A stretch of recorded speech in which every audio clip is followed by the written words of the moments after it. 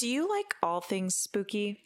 How about chilling stories that have you reaching for the covers? In this podcast, we're going under the covers to delve into all things from chilling haunts To your worst nightmares. I'm Morgan. And I'm Emily. And this is why we don't sleep alone. Well, Reagan's joining us for today's episode, so if you hear purring or aggressive meowing in the background, we're doing our best. He's doing his best. We are not in our normal recording setup. Instead, we are blessed to be in the presence of Reggie Peggy. in bed. And he is making bread. He's going hard with his bread right now. So if you hear some purring, just disregard. He's very emotionally attached to me and Morgan and doesn't want to be out of the room from me.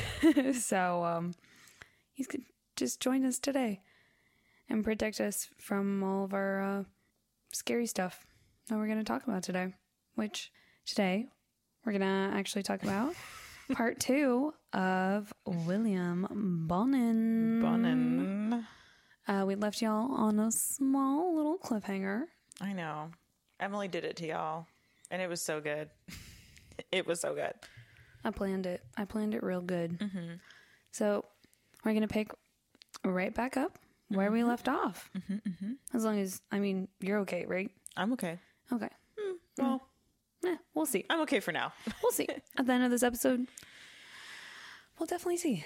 So it's fine. We are going to be talking about some pretty graphic content. I know that usually we do, because obviously this is a true crime and spooky podcast, but this content is quite graphic. So just be ready for it, y'all. Yeah. Just a forewarning. That it is incredibly depressing. Really hard to read through for us to do this research. Yeah. There's a lot to this. That's why we split it up into 2 parts. And it is really bad. So just fair warning. Listen at your own risk, I guess. I don't know. Listen. Mixed company is probably not good unless you guys are all into true crime. So I wouldn't listen to this on blast in the middle of the coffee shop if I were you. Yeah. One of our other episodes you could definitely listen to on blast. Oh, yeah. But this one, not so much. This one's bad. So we last left off with Bonin and Butts hanging out. And for the first time, Butts is finally going to get in this van that has been all done up and made into a murder-mobile. #murdermobile. So we remember in last episode that Bonin was kind of starting to get a little bit more open about his fantasies, and he was starting to make really good friends with Butts. And this is the first time he's finally getting into this van. And what Butts didn't know would happen is that while they were in the vehicle together, they aren't going to go to the movies, but they were in fact going to meet a boy, Thomas Lundgren, who then became one of Bonin's first known victims. Thomas was only 13 years old, and he was last seen leaving his parents' home at 10:50 a.m. on May 28th, 1979.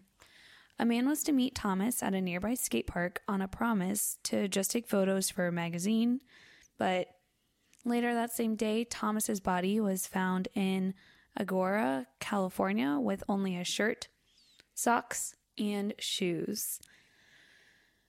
Later that day, in a field nearby, his underwear and pants were found, along with his genitals, which had been severed. The cause of death was from strangulation, but I'm sure emasculation along with trauma to the head and face didn't help, because an autopsy later revealed that he also had a fractured skull as well. Probably a result from the bludgeoning that Bonin and Butts ended up doing. And Thomas was also had his throat slit and multiple stab wounds. And Vernon Butts was an accomplice to this murder, as this was the first time they went out together, and ended up becoming very close with Bonin and assisting with a lot more kills. And this is kind of when they start to figure out there is a freeway killer, which is the name that Bonin would later on go to adopt. And then at some point in the mid-1979 range, so not too much longer after this happens, Bonin is actually arrested for molesting a 17-year-old boy, but there was a mess up with the Orange County Jail, and he was never locked up, and then swore that he would never be locked up again. Which blows my mind. Crazy. What? I'm sorry? Is that a threat? Like, you're gonna just be safer? What does that mean? And then a few short months after the murder of Lundgren and getting arrested, but then all the charges kind of being dropped because of all the issues. The mess up in paperwork. How do you mess that up? Also, not that I condone what he did. 17 years old is so close to 18 years old that it's still not right. But I'm sure with how manipulative he was and how charismatic everyone explains him to be, he was probably really good at talking himself out of trouble. I'm like 100% sure of it. So the fact that he probably misconstrued the truth quite a bit. Also, I can't have a serious conversation while your cat literally licks his ball sack, his non-existent ball sack. But he was like full head between both legs, like he's just toes giving himself spread. He's just giving himself a bath right now. He's doing the best he can. Yeah. So yeah, I can see how he could probably manipulate and talk his way out of any situation, really. In a few short months, it goes saying after the murder of Lundgren on August 4th, Butts and Bonin violently and forcibly kidnapped 17-year-old Mark Shelton on his way to Westminster Cinema in the back of Bonin's van. And there was an assortment of objects that were shoved into a part of Mark the Shelton. rectum. And one of the worst things being a pool cue, which ended up causing his body to go into shock and instantly kill him pretty much. So that's, I guess, kind of the upside that he wasn't Strangled, I guess. But nobody wants to die from shock. From shock, especially that shock. Yeah. And during the investigation, cops confirmed that he was taken forcibly because there were screams that were heard at the time he disappeared. The next day, Marcus Grabs, 17 years old, was hitchhiking along the Pacific Coast Highway when he crossed paths with Bonin and Butts, and he was bound at the ankles and wrists with ignition wire and tons of cords, and then taken to Bonin's home, where he was later sodomized, beaten, and stabbed a whopping 77 times. He was later found in Malibu Creek completely naked. Which blows my mind because Bonin at this time is currently living with his mother in an apartment. They share an apartment together, and his brother. Oh. So he would wait for his mother and brother to be out and about doing whatever, and then bring these victims back and do these terrible, terrible acts. Yeah. Whenever I found out that he was living with his mom, I'm like, you're doing this under her roof? I thought he moved out from his mom's and into this apartment. They did. And he ended up having to share this apartment with his mother and his older brother. And later on shares it with someone else. But we'll talk about that much later. Then on August 27th, Donald Ray Hayden was a 15-year-old boy who was last seen approximately at 1 a.m. walking along Santa Monica Boulevard. And later that morning, construction workers found him in a dumpster where the autopsy showed he was tied up, beaten, and raped. Well, sodomized, but we all know. Mm-hmm. Anally raped. That's all it means is anally raped, as well as bludgeoned. Again, another one of Bonin's abducted victims had his testicles removed and had been slashed across the throat, with ligature strangulation being the cause of death. just buckle in, guys, because this is a really awful case, and it just keeps getting worse and worse and worse. The first part of this case was a lot of backstory, and it was a lot of bad things in that first part. But this next part just... This all takes place during the time of May 1979 up until June of 1980. So it's like... a year. A year's worth of spree, like a killing spree that happens. And this is heavily covered by the media. Obviously, this is catching people's attention because it's not only just like with other cases we've discussed, sex workers where they kind of go under the radar. So no one really finds out about it until it's in large masses of numbers. But we're talking about boys being taken from their homes, being taken from on their walk to and from work, on their walk to and from a movie, and they're never heard or seen from again, and found days, hours later in these horrific conditions of just strangulation, beaten. It's sickening. Because their ages are all younger, too. They range from like 12 to 28 or something like that. And even then, like the most of them are between that 12 to 17 range. There's like a couple that go outside that are adults. And so it's just, it's really rough. A few short weeks later, on September 9th, David Murillo had been lured into Bonin's van by Butts and Bonin while on the ride home on his bike from the La Miranda movie theater, where he would then be tied up and tortured, raped, all that kind of awful stuff. Who knows what else happened in the back of that van? For hours by both of them. The MO was the exact same.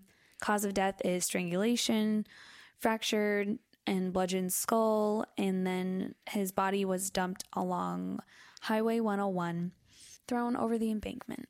And only 8 days after this, Robert Wirostek was abducted by Bonin and Butts again while on a bike ride to the grocery store and was dumped off of Interstate 10 with all the same things, battered, same trauma, all that kind of stuff.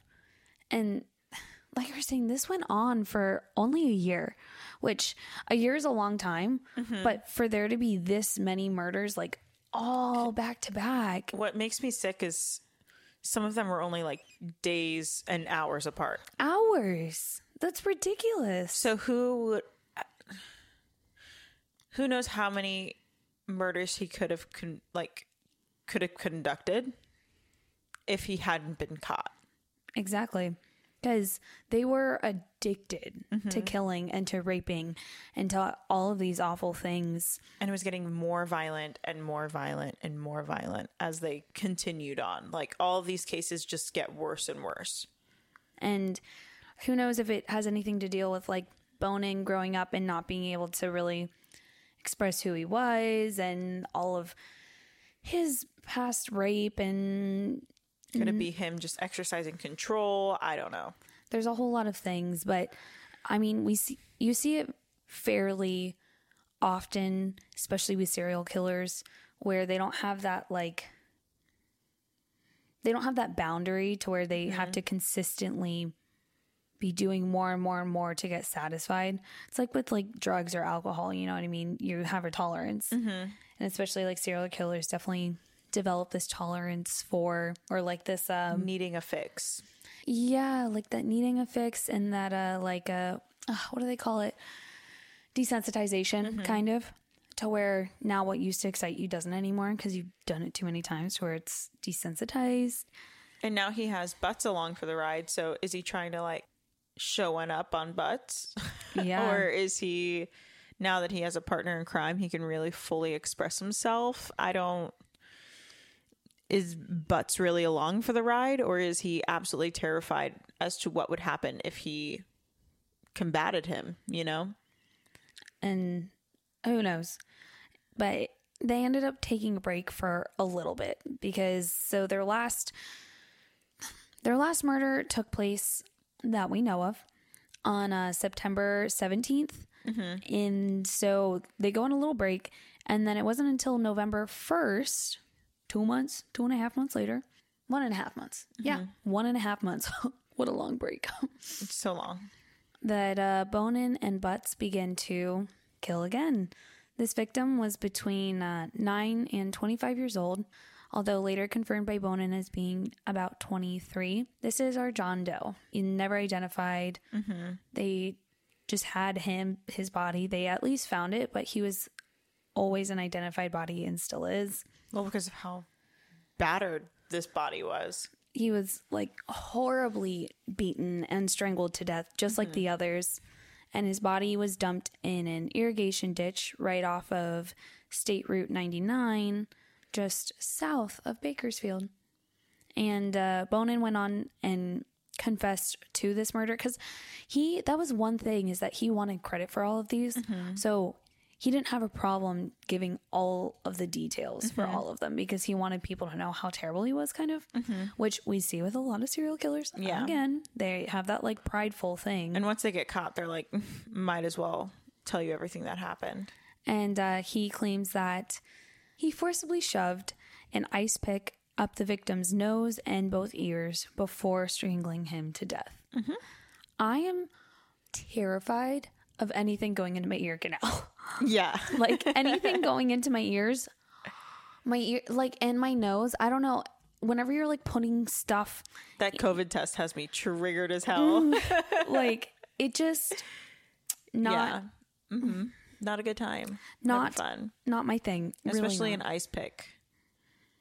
Yeah. I have this problem whenever I picture things. I can like really picture things. And I hate writing out these notes was horrible. I was just like, Why did I get stuck with the victims? yeah, but it was okay. We're fine now. We're fine now. And Bonin working alone, so he kind of is like, meh, whatever, I'm going to go on my next kill alone. It was November 30th, and he abducts 17-year-old Frank Fox in Bellflower, bludgeoned him, raped him, tortured him, and showed signs of ligature marks around his wrists and ankles, and his body was dumped and found in Rialto. And then there were 2 other murders, all the same descriptions that were there. Later identified both of them as John Kilpatrick and Michael McDonald. Both boys were 15 and 16, had been abducted, brutally raped, and murdered. Bonin worked alone on these outings, and most of these boys weren't even identified and stayed as John Does for like months. Yeah. It wasn't until basically trial was about to happen that they ended up identifying these 2 boys. And a lot of these bodies they didn't find. And well, they found them hours and days later, but it took a while to identify these bodies because of how badly beaten they were. And obviously most of these boys hadn't even had like reports yet of them even missing. So it's like you're trying to do this whole like cat and mouse thing. I don't even know how else to explain it. It's just like, how can you figure out who the body is if you don't even know who's missing yet? Right. So I think that's what kind of also made it really difficult for him to be caught in that year that he was killing so quickly, is that because he was moving around and because, yes, he was staying in one pretty much central area, he was moving around so quickly and conducting these murders so quickly that I think it made it really, really difficult to really track down who it could be, especially since he was mobile in that van. Right. And it was after this that Bonin gained another accomplice by the name of Gregory Matthew Miley, who was 18 years old, and he was that friend that he met at his neighbor's parties where he also met Butts. Yeah. So if you listen back to our previous episode, you'll hear about that one too. So it's kind of funny how all these people are hanging out together, going to the same parties together. It's almost like birds of a feather stick together. Emily. Listen.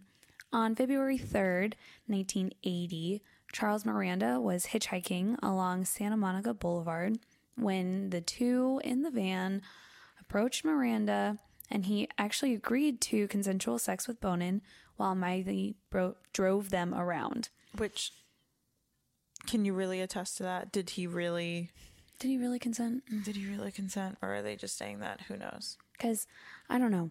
I personally don't know of a lot of people that would consent to random stranger sex in the back of a van while someone was driving them around with no privacy. Now, I've never had sex in a moving vehicle. I've never been raped in a moving vehicle. Same. I cannot imagine how difficult that might be. I get that it's like a van, but that still has to be complicated to where the logistics just to where you probably have to bind someone, which is Bonin's MO. So I don't really see it being consensual. Like, to me, the consensual part of it seems unlikely. I'm going to go with this was just rape. It wasn't until Bonin leaned up into the front seat to whisper into Miley's ear, "Kid's gonna die," that he quickly bound Miranda, robbed him of the only $6 he had in his wallet, and then raped him, which probably raping him beforehand anyways. And Miley also was going to, guys, listen, just buckle up. Miley was also going to attempt to rape Miranda, but then got very violent when he couldn't sustain an erection and began to assault Miranda with a bunch of sharp objects until they eventually killed him and dumped his body in an alleyway, which this is the only one that ever gets dumped in an alleyway. No other one does. So that's just, nope.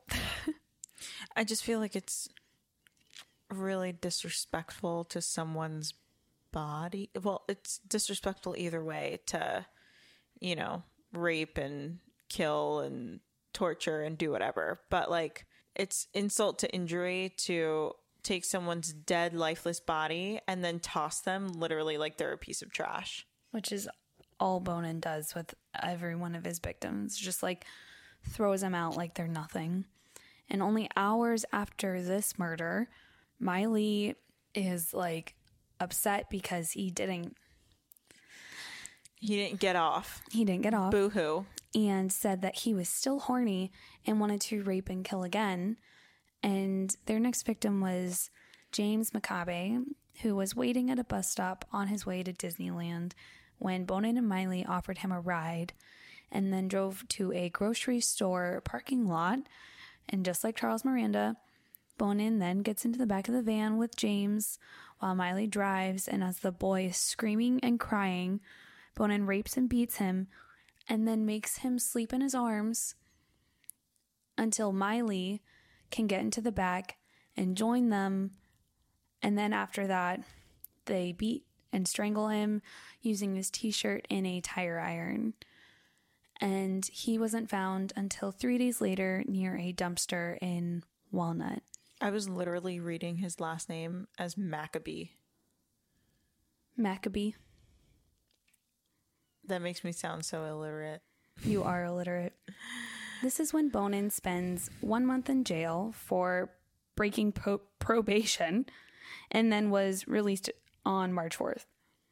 So he's doing all of this while on probation, guys. And being watched.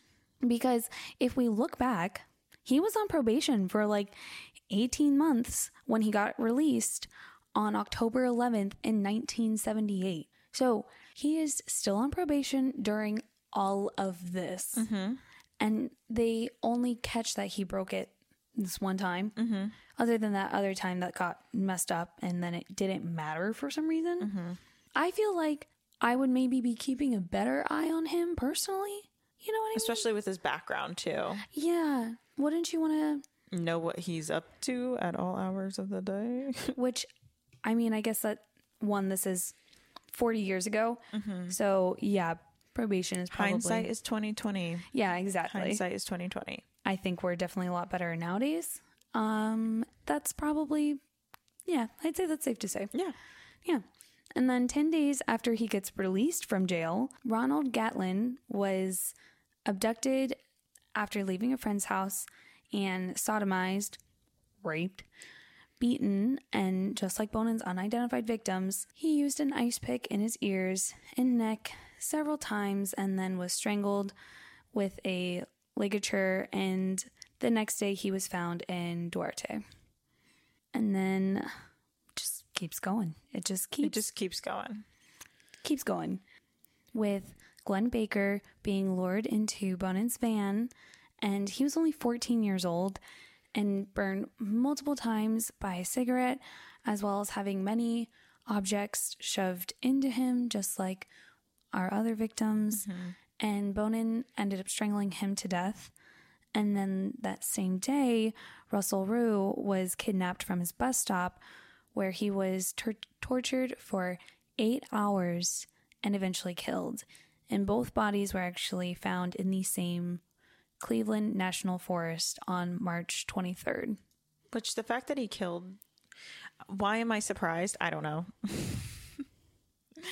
But the fact that he killed 2 people within the same day... And this is not the first time that he's done this, because he's done it in the past as well, only months before. But, like, what is going through your head? Did you just, like, not... It just wasn't enough, the first one? The first life you took? And this all kind of stems from his time in the military, too, being in Vietnam and losing that respect for life. Like, human life not really meaning anything to him anymore. So we're seeing this thought process and this moral backbone really solidifying for him and getting worse and worse, like with each one of the cases. And they all have the same MO. They all have the same similarities and with very little differences in them. But the severity is getting worse, which is really, really scary. But one night in March of 1980, 17-year-old William Pugh and Bonin attended a party and were seen leaving the party together when Bonin offered him a ride home. Once entering the vehicle, Bonin began to ask Pugh for sex, where he... Pugh. Are you having a strong? I am. Where Pugh apparently was shocked by this question that Bonin asked him. And so after slowing down at a traffic light, Pugh then tries to escape, now noticing the lack of handles on the doors, and he begins to panic. Bonin then pulls Pugh by the collar across the bench seat closer to him and begins to confess his affinity for luring, kidnapping, and eventually killing young men when dropping Pugh off at his family home, and told him that the only reason he didn't kill him that night was because there were witnesses to him offering to take Pugh a ride home and them being legitimately seen, like, walking out of that party together. Which... I guess, yay? I don't know. Always make sure you're seen whenever you leave a party with someone. Yes. This is whenever Pugh becomes an accomplice with Bonin, and they make their first kill March 24th. So only a few weeks go by whenever they make their first kill. This is whenever they abduct Harry Todd Turner, a 15-year-old boy, only 2 years younger than Pugh himself, because Pugh is only 17. So this kid is basically the same age. And this kid ended up recently fleeing from a boys' home. He just didn't really come from a good place, so he was already in distress, and then now he's crossing paths with 2 pretty terrible people. Which I wonder if Bonin knew that, because I feel like if Bonin knew that, that might have really struck a chord in him, because he also had been in a boys' orphanage. I'm sure they had a little bit of small talk, and he probably mentioned it. And that probably, unfortunately, locked and sealed Harry Todd Turner. I'm pretty sure that locked in his fate, unfortunately. I feel like that would have made Bonin more compassionate, though. To be like, I was in one of those homes, too.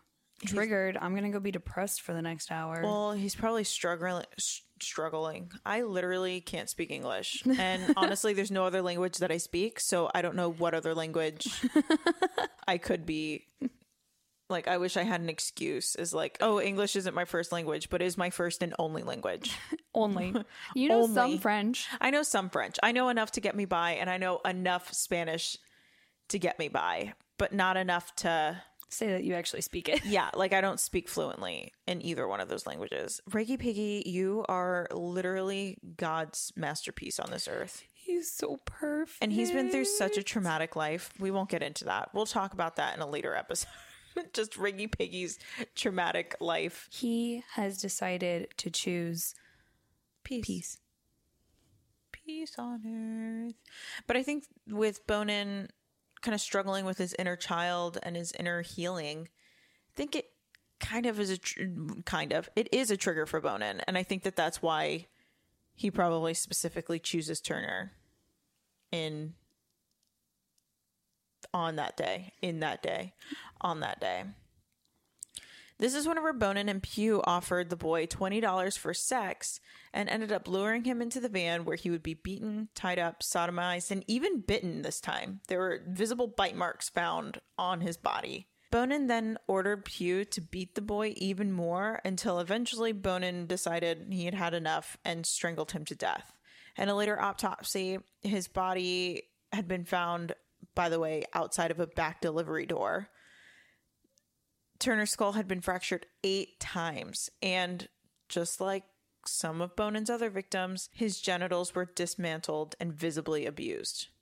So they hadn't been detached, but they didn't look good. After the murder of Turner, 5 more murders took place over the months of April 10th, 1980 to June 2nd of 1980. This is where Butts assisted once again, and Monroe, a homeless floater who had lived with Bonin only on the condition that he had consensual sex with him, which Monroe was a bisexual who kind of preferred women, but wasn't closed-minded to the idea of having sex with men. But with being homeless and needing shelter, he was like, if I don't got to pay you, I just got to have sex with you every once in a while. No big deal, you know? And Monroe lived with Bonin in his shared apartment, once again, shared apartment with his mother and older brother. All of the MOs were as follows: sodomized, bound, tortured, and eventually strangled to death. One of the boys that Bonin murdered was Lawrence Sharp, and Bonin later confessed that they were actually acquaintances, and he was just sick and tired of him hanging around. That's a good reason. That's a good reason. He was just tired of him hanging around. He was getting annoying, and he was like, why not? You know? I get that feeling about you and Olivia almost every single time I hang out with you guys, and I don't kill y'all. Thanks for not murdering me. I very much appreciate it. Both of you guys, every single time. Yep. All we do is hate on each other and just think of the best yo mama jokes that we can. Boom, roasted. Boom, roasted. Got him. Another murder that stands out is the murder of Darren Kendrick, a 19-year-old that was promised that he could sell him drugs. And of course, I don't think Bonin was a drug guy, but whatever.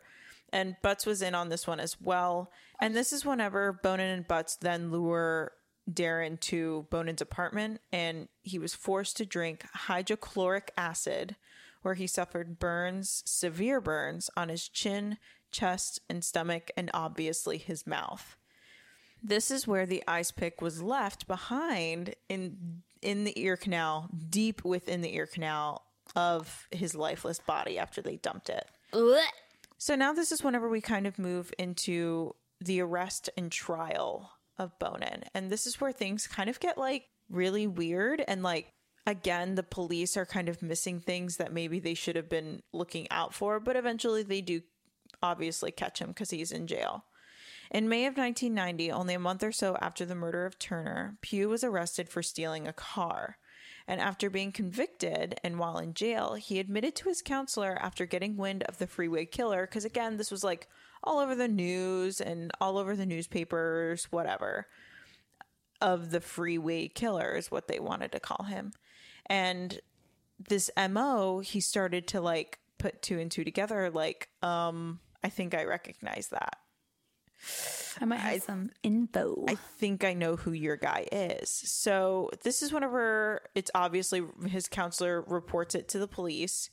And when Pugh was interviewed, he denied any involvement, but stated that Bonin was indeed the freeway killer, without a doubt.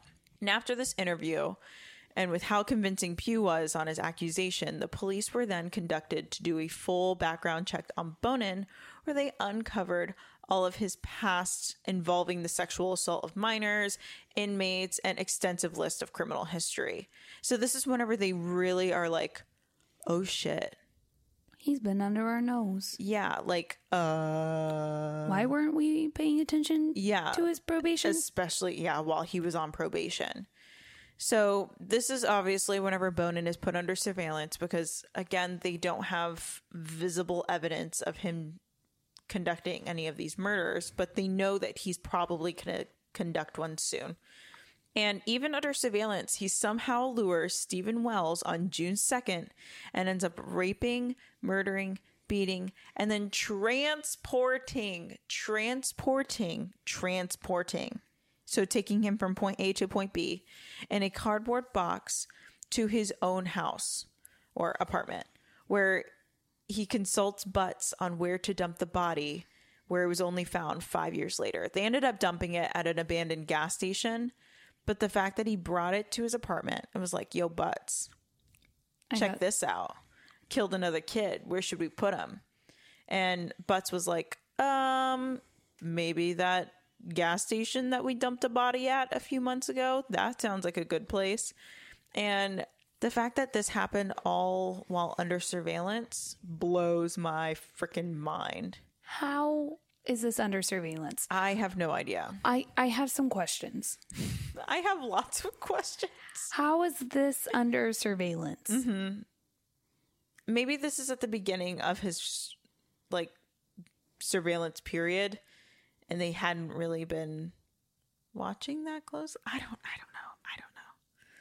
But the fact that he was put under surveillance in May and then on June 2nd still lures a boy. Like, you have to, all the steps that he took to lure in the kid, rape him, then murder him, and then transport him to the house just like blows my mind. And it's not until Bonin was last seen by police trying to lure young boys in Hollywood on June 11th that Bonin tried to lure 4 boys into his van after failing. And after failing those 4 boys, he's finally successful with Harold Tate. After getting Harold into the van and driving into a parking lot, this is whenever police stealthily creep up on the van and they can hear muffled screams and bangs, and obviously there's some sort of distress going on in there.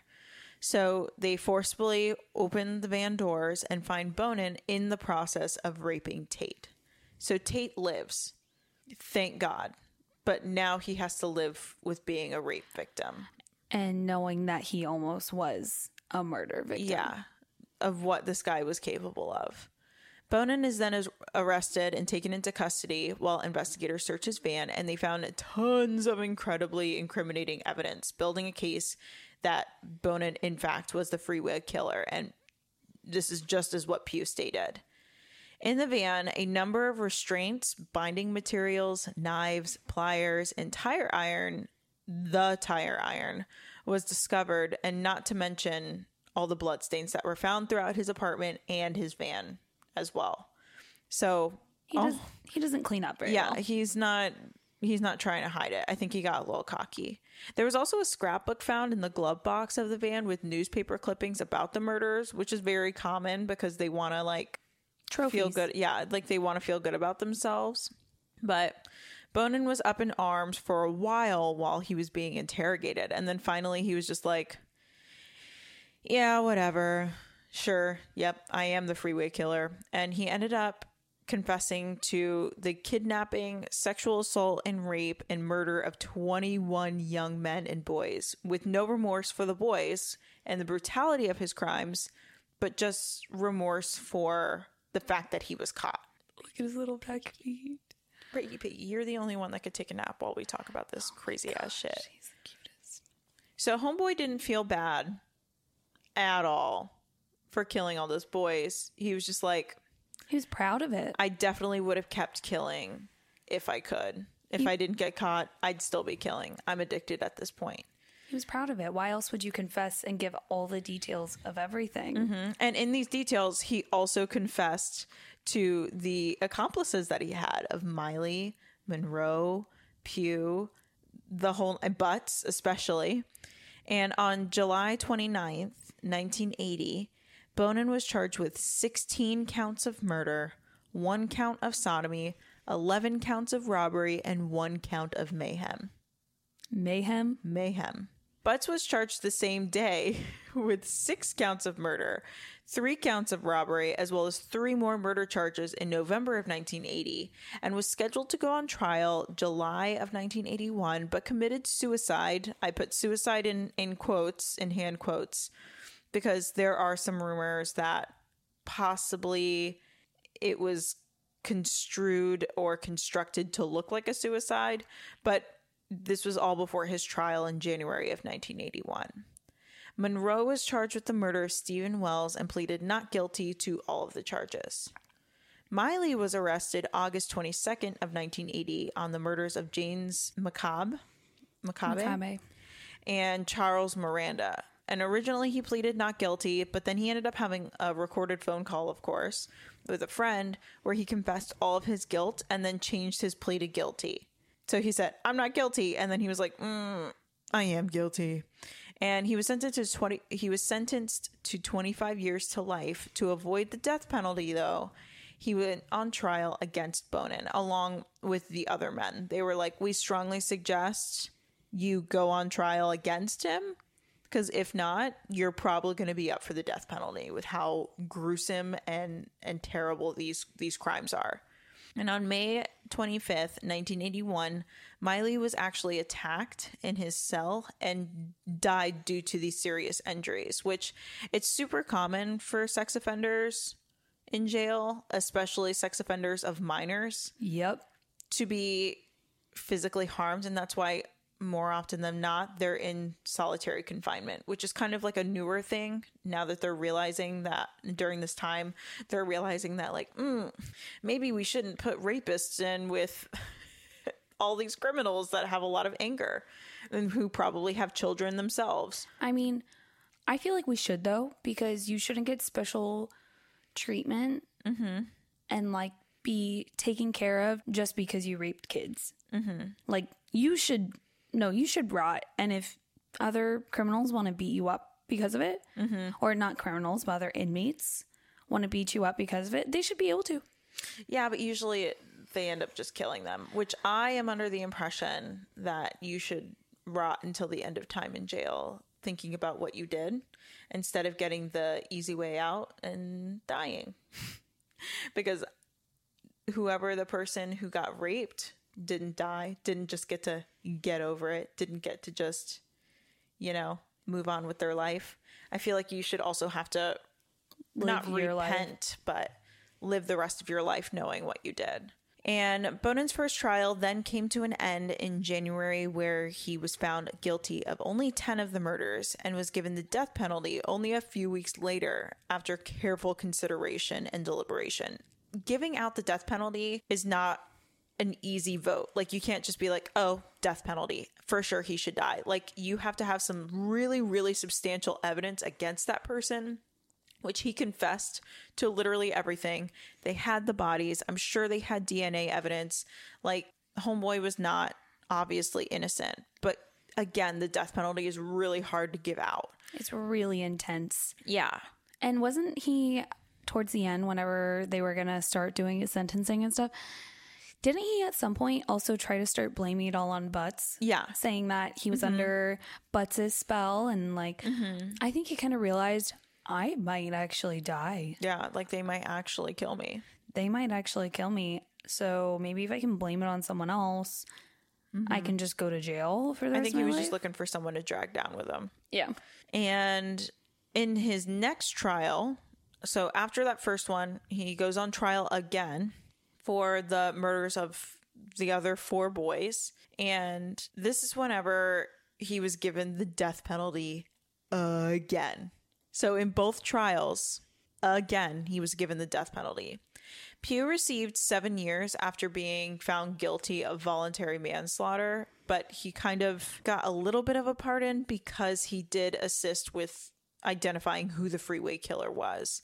And in the case of Turner, he was now convicted of. he was going to be serving that 7 years in prison. And after only serving 4 years in prison, he was released back into the world, which, say what you want about Pew, I think he was just absolutely terrified as to what would happen. It's kind of like a Charles Manson situation where, what do you do? I mean, obviously, don't kill someone. Don't ever kill someone. But he was put in a position where it was either kill or be killed. And he was a participant, so he is equally as guilty. But serving 4 years in prison, I feel like, is quite a punishment. Not to discount the death of... He was still a part of it. Yeah, he was still a part of it. Not to discount the death of Turner, but I think he was absolutely terrified. Bonin waited on death row for 14 years, and he actually intended to be killed via gas chamber. But because of prior issues with the gas chamber executions, it was then decided that he would be euthanized due to lethal injection. And we found some pretty funny...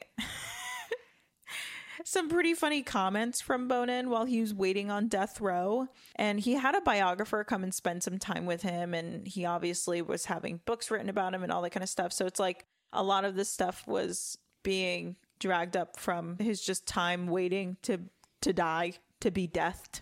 And Emily found some really funny stuff. So I'm going to let her talk about that. He basically was asked if he had any regrets, because he killed a lot. Hoping that he would say, minors. I shouldn't have done that. Yeah, I do regret killing those kids. I wish I wasn't raped.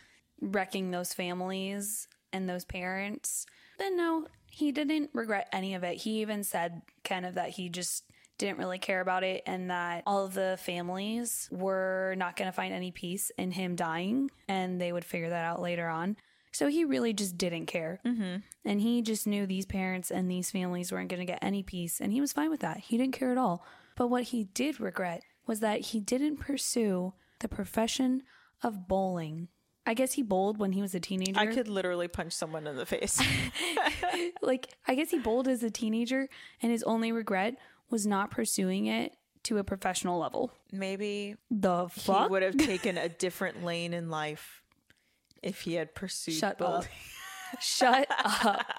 But no, that was his only regret. Yeah. Not pursuing bowling to a professional level. Mm-mm. And his last meals were actually 2 large pizzas, 3 pints of ice cream, which my stomach hurts thinking about 3 pounds of dairy or 3 pints of dairy, and a whopping 18 cans of Coke, 18 cans of soda pop. Do you think he ate all of that by himself? No, he didn't eat it all by himself. No, he had other people that he was sharing his, last hours with, which included his biographer, Chaplin, and his attorney. I would not want to be that Chaplin. I would. That just seems like a random assortment of people, but he literally had no one left in his life. No, he had no one. So it's like, who else are you going to invite? He probably didn't want to be alone with his thoughts. What would you do if you were the chaplain and they were like, hey, this guy, I don't know how to tell you this. He requested your presence. He goes by the freeway killer. What would you do? I would decline that offer. I would say, actually, no. I know that he's probably asking me to be there so he can hopefully save his soul, but I don't think we can save it. I think it's too far gone. I think I'm good. Call someone else. So Bonin is then taken into the gas chamber at 11:45 p.m. and he was pronounced dead at 12:13 a.m. The end. So moral of the story is, I don't even know where to start because his childhood sucked. It was just downhill from the second he was out of the womb. Yeah. Look out for your friends. If they start confessing about how they want to lure and kidnap people, tell them to not. Also, if you ever leave a party with someone that you're not really familiar with, first of all, don't. Yeah. 2, if you have to, make sure someone sees you walking out of that party with them, because apparently that's the only thing that saved you. Or call someone and stay on the phone with them the entire time. Like those TikToks that they have where it sounds like you're on the phone with someone. You know what I'm talking about? It's like a fake recording. I don't use TikTok. I don't use the socials, really, honestly. I'm really bad at it.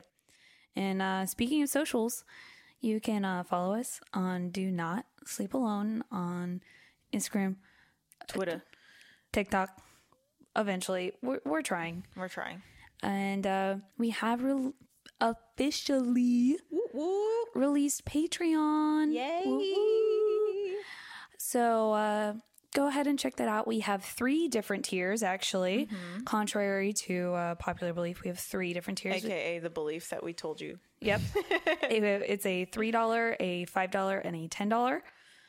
If you just sign up, even for just the $5 one, you get a free extra, free for $5. You can get this free thing. You get a bonus full-length episode, and it is a special. It's the case of JonBenet Ramsey. And let me just tell you, it is an hour and a half of content that is super fun, and we would love for you guys to go ahead and check that out. There's also just a lot of opportunities to talk to us, and so we can get feedback from you and give you what you want. Yeah.